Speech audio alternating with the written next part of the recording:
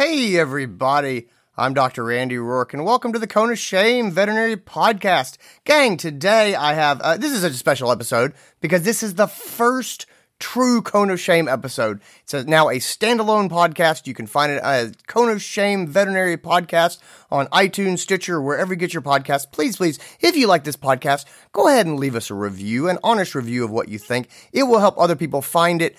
I'm so excited about what we're doing here, and I just want others to be able to take advantage of it. This is a podcast I have wanted to exist for a long time, and I didn't find it out there, and so I decided I would try to make it. And so I hope you like what we've put together here.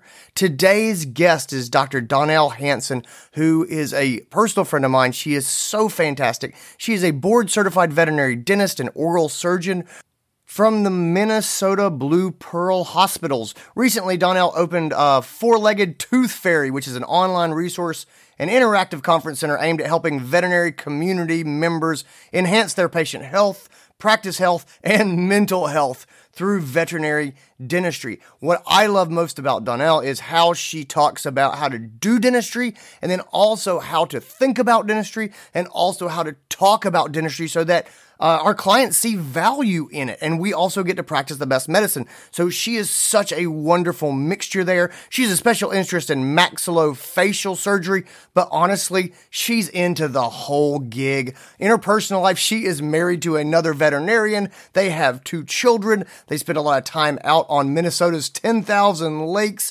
enjoying life. She's got a menagerie of pets, as you would expect. She's got a pocket pitty named Cricket, a beast of a Labrador named Goose. Sometimes he's known as Goosifer, and they've just got a bunch of things going on. I'm so glad she made time for us. Gang, let's get into this episode. How do you treat that with Dr. Donnell Hanson? This is your show. We're glad you're here. We want to help you in your veterinary career. Welcome to the Cone of Shame with Dr. Andy Rourke. Hey everybody, I am here with the one and only Dr. Donnell Hanson. Donnell, how are you today? I'm doing well, sir. How are you? I'm doing really well. Thanks for being here and doing this with me. It's my pleasure. Always. I love talking with you. We always have the best time. Let's play. So how do you treat that? I've got a goofy-ish. He's not as goofy as he used to be. 8-year-old male neutered lab named Drake, and he came in because something's not right in Drake's mouth. So Drake has got a slab fracture for the upper 4th premolar, like we'll just say the right side. So right side premolar has got the slab fracture. The flap is, like it's got the slab, and the slab is still attached. So it's got like the flap. It's not loose. It's not. Yeah. It's still there, but you can tell like, oh, that tooth is broken. He's not sensitive though. He'll let you look at it. He's still eating. He's still chewing. He's still hunting. But that thing is cracked. The owner's going, "Doctor, we need to do anything about this? I mean, he still chews. Can you just pull that piece off?" He's asking those questions. How do you treat that? How are you approaching this? Gives you the heebie-jeebies, doesn't it? Yeah, having a fractured tooth and somebody going, "Can we just pull that piece off?" Man, if that was us, we'd be in the emergency room. We'd be thinking, call my dentist. If he doesn't answer, I'm going to call a different dentist so I can get in as fast as I can. And these guys, they just do so well. I'm always so impressed with them. But listen, the thing about those fractures, of course, it's kind of like an avalanche in my mind, where it's sort of the glaciers where it sort of calves off, that cheek side of that tooth sort of calves off. And the question will be for everybody is there pulp exposure underneath that flappy bit of tooth? Right. So you can kind of like, he's not going to, let's be honest, like he's not going to let you really get in there and tug and pull. I mean, he's a living animal. So you can kind of see that there's a flap there, and you can kind of see at the top that you don't see anything, but you really don't know what's kind of down at the bottom. And it wouldn't be kind for us to find out, right? Like, right. Good call. He knows. If I don't want to ruin this dog, so he's never going to let me in his mouth again. Right. Yeah. And the truth is, lots of times families will say, well, I can touch it, I can poke at it, and he's not painful. And that can be sort of true. Yep. So let's pretend for a second that it is pulp exposed, right? Because that's the big moment in time. Pulp exposure will determine, do I have to do something? If there's pulp exposure, I have to treat that tooth, whether it's root canal with your veterinary dentist or extraction. And you guys, you should know, extraction is a perfectly appropriate choice. Yep. So it's not like it's a subpar choice. Root canals are great. We love doing them. They've got a lot of function and purpose. But extraction is always an appropriate choice of a pulp exposed tooth. Mm-hmm.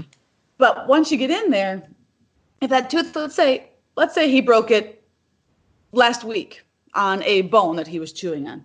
And if you were to actually tell the pulp at that moment is flush against the dentin. It's flush against the oral cavity. So even though that flap is there, certainly that flap moves whenever we chew and play and do stuff. And if you were to touch a pulp exposed tooth when it's freshly fractured, you'd give a dog a zinger. No doubt they would, give themselves a little yikes. Yeah. But you guys, after the pulp starts to die off, that fresh nerve retreats into the tooth. And so you probably don't have that sharp pain sensation that you would when it's newly fractured. Mm-hmm. And of course, we all know they don't raise their hand and say, well, broke my tooth today. It's often weeks, months, sometimes painfully years before folks recognize that tooth is broken. Right. And so you can touch the tooth all you want because the pain isn't at the surface like that. The pain is inside the face. And if you've ever heard of a person who's had an abscessed tooth or a painful tooth, they don't say, ooh, this spot right here hurts. They say, my whole face hurts. And of course, you can touch their face. They're not going to react in that way. It's really a deep pain sensation. Cool. No, that's a great way to think of it. That makes it really clear kind of what we're looking at and what the experience is. So stepping back to sort of the example at this top with Drake, we don't know if it's pulp exposed. So where do we go? Where do we go from here? We're just looking at him. We know that if that pulp exposure is a significant concern, but I can't tell. How do you get this rolling forward? The truth is, even when that little flap of tooth isn't there and I can physically see the fracture plane, you guys, I don't always know if it's pulp exposed. You can have that brown dot or the black dot or the pink dot, and you can kind of get hints sometimes. And if it's obviously bleeding, it's pulp exposed. But there's lots of times in the exam room, I say to a family, this conversation's totally premature because I really don't know what I'm going to find until I get in there. And dear family, I'm worried this tooth might be pulp exposed. And oh my goodness, that hurts. So really the next step is to go ahead and get him under anesthesia and do a great exam, remove that little flappy bit of tooth, and evaluate. And that evaluation has to have not only sort of my eyeballs looking at the tooth, I'll use my probe, and that, there's two ends of your probe. There's the part that has the measurements on it that you're all familiar with. And then there's that little hooky thing that folks don't always know what to do with that guy, the explorer end. And that's what you're going to use to test. You're going to test the brown dots. You're going to test the black dots. Pink dots, you're going to know those are probably already pulp exposed. Although every now and then, I have a thin layer of dentin that just has the illusion of pink coming through. But you're going to take that explorer and you're going to probe there and see and determine if it is a pulp exposed. And of course, if it is, we're doing care. If it's not, we're not done yet because it's possible that tooth could still have endodontic disease. And it's always important to remember what the word endodontic means. It sounds like out of a textbook. It's kind of annoying to talk about endodontics versus periodontics in a casual term, but endo means within, everybody. So the dang tooth, is there infection within the tooth? Is there infection of the pulp? And that's really going to be through your x-rays, right? So I can never determine if a tooth is okay or not unless I have a great exam under anesthesia and I can probe the pulp and I have x-rays to determine that I don't have signs of endodontic disease, which of course would be a periapical lucency, which we always call an abscess, or a resorption inside the tooth, or a wide pulp chamber. Those would all be things that would hint at endodontic disease or disease within the tooth. If you think about it logically, that all totally makes sense, and it's kind of fun. I'm a word geek that way. To follow the path of pathology. Pulp exposure gets inside the tooth, bacteria, oral contaminants. The pulp dies, gets mad, makes inflammation, and that seeps through like the 18-gauge needle through the tooth into the maxillary or mandibular bone, and voila, you get lucencies at the apex. So that makes sense. That's what I'm looking for in my x-rays. Gotcha. Cool. So just to recap real quick. So we got the slab fracture. I'm going to put this dog under anesthesia. We're going to go ahead and take that piece off so we can see what's going on. There's the little brown circle is there. So I'm going to use the hooky point of my probe and just see if that's an open hole. You're saying that tooth needs to go, right? Is that the idea? So I don't see any pink, but I've got my little brown dot or my black dot. If I can get my probe in there, if that's an open passageway, you're saying that we have exposure, pulp exposure, and this tooth needs to either get root canaled or gone. Is that correct? Without a moment's pause, without time to think about it, without anything, that tooth needs to go. Now, perfect. Does it have to go today? Like if your day was that surprise tooth, you didn't expect to find that tooth. Let's say it was a different patient and you just happened to be doing your exam. We don't have to do care on the same day. We have to make it a priority to do care soon. And in my hands, I usually do it the same day because that's sort of what I kind of just plan my day to have unexpected findings. But in general practice, that can be really hard. If you suddenly have an hour-long extraction to do, that can hose your day. So please know it's okay to find the stuff, diagnose everything, make up a new plan, and tell the family, listen, this is a priority. I don't want to put this off. But today just wasn't our budget for the day in terms of time, in terms of emotions. And, taking out that tooth is a big deal. And it should be a big deal. Yep. The client should know it's a big deal. So you can schedule for it next week. It doesn't have to be today. I love that you said that. Just the life balance part of that, I think, is so important. We do not have to do that. Of course, Drake is coming in at 5:00 in the afternoon. Like, of course, this happened. This happened a week ago. This is the first time they can get in. Of course, you're going to see Drake at 5:00, and or he comes in after lunch, and now you do the anesthesia or you do the sedation, and you get down, you see what's going on, and you feel this pressure to go ahead and go forward now. And I think that resisting that or just saying we need to make this a priority. But we do not have to stay here into the night and do this and wait for Drake to recover.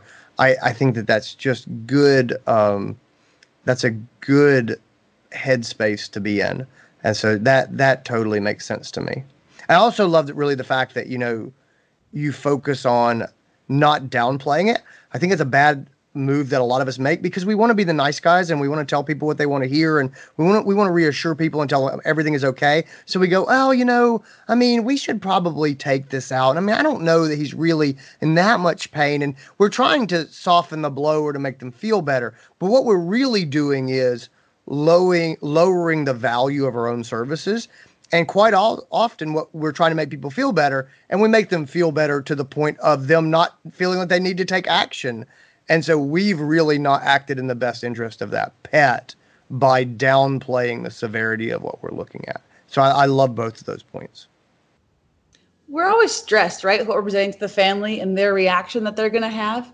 And so we're always trying to manage that in a way that will give us the best feedback.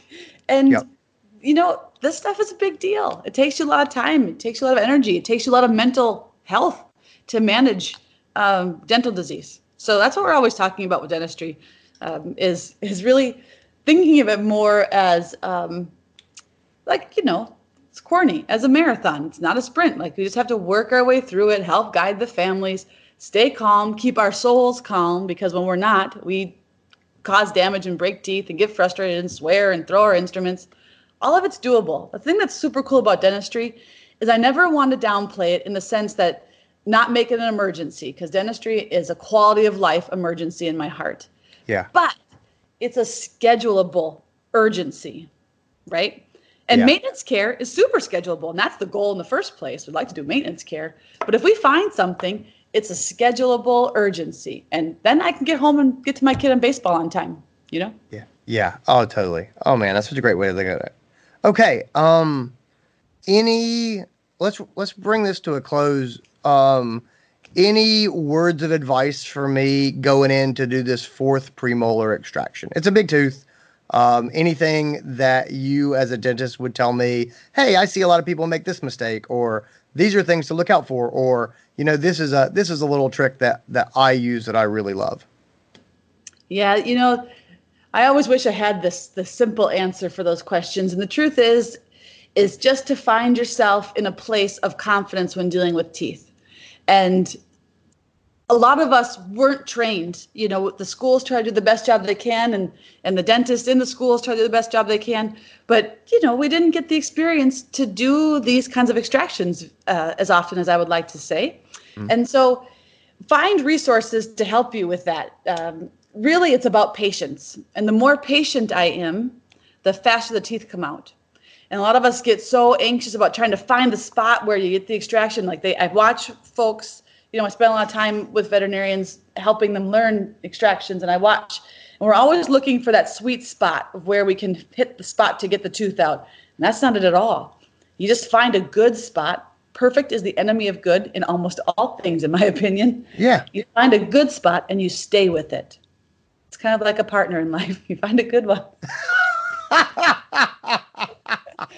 That's a bad joke, but you find a good spot and you stay there and you don't keep moving to find another spot that's going to work better. Tire that ligament out. So you've really got to control your own mind to just breathe through it and let the tooth come out with you. Don't fight it. Dude, that's so awesome. Donnell, thanks for walking through this with me. I really appreciate it. That's fun for me too. Thanks for having me. You're the best. Awesome. I hope we will talk to you again soon, I hope. I look forward to it. Cool. Thanks. You bet. And that is our episode. Guys, I hope you love it. I hope you loved it so much that you subscribed to the Cone of Shame Veterinary Podcast. I hope you love it so much that you'll tell your friends because you think that it will be helpful for them, that you think that we're going to do good work and that you're going to learn a lot and other people will learn a lot and patients will get better care because of what we're doing and that it's fun to listen to. I hope you love it so much that you'll leave us an honest review of the podcast on iTunes, because guys, that's the number one way that people are going to find us and start checking out the show. So I am looking forward to putting these episodes out every week in the next couple of weeks and months, and just generally seeing how it goes and what people think. And with that, I'll see you next week.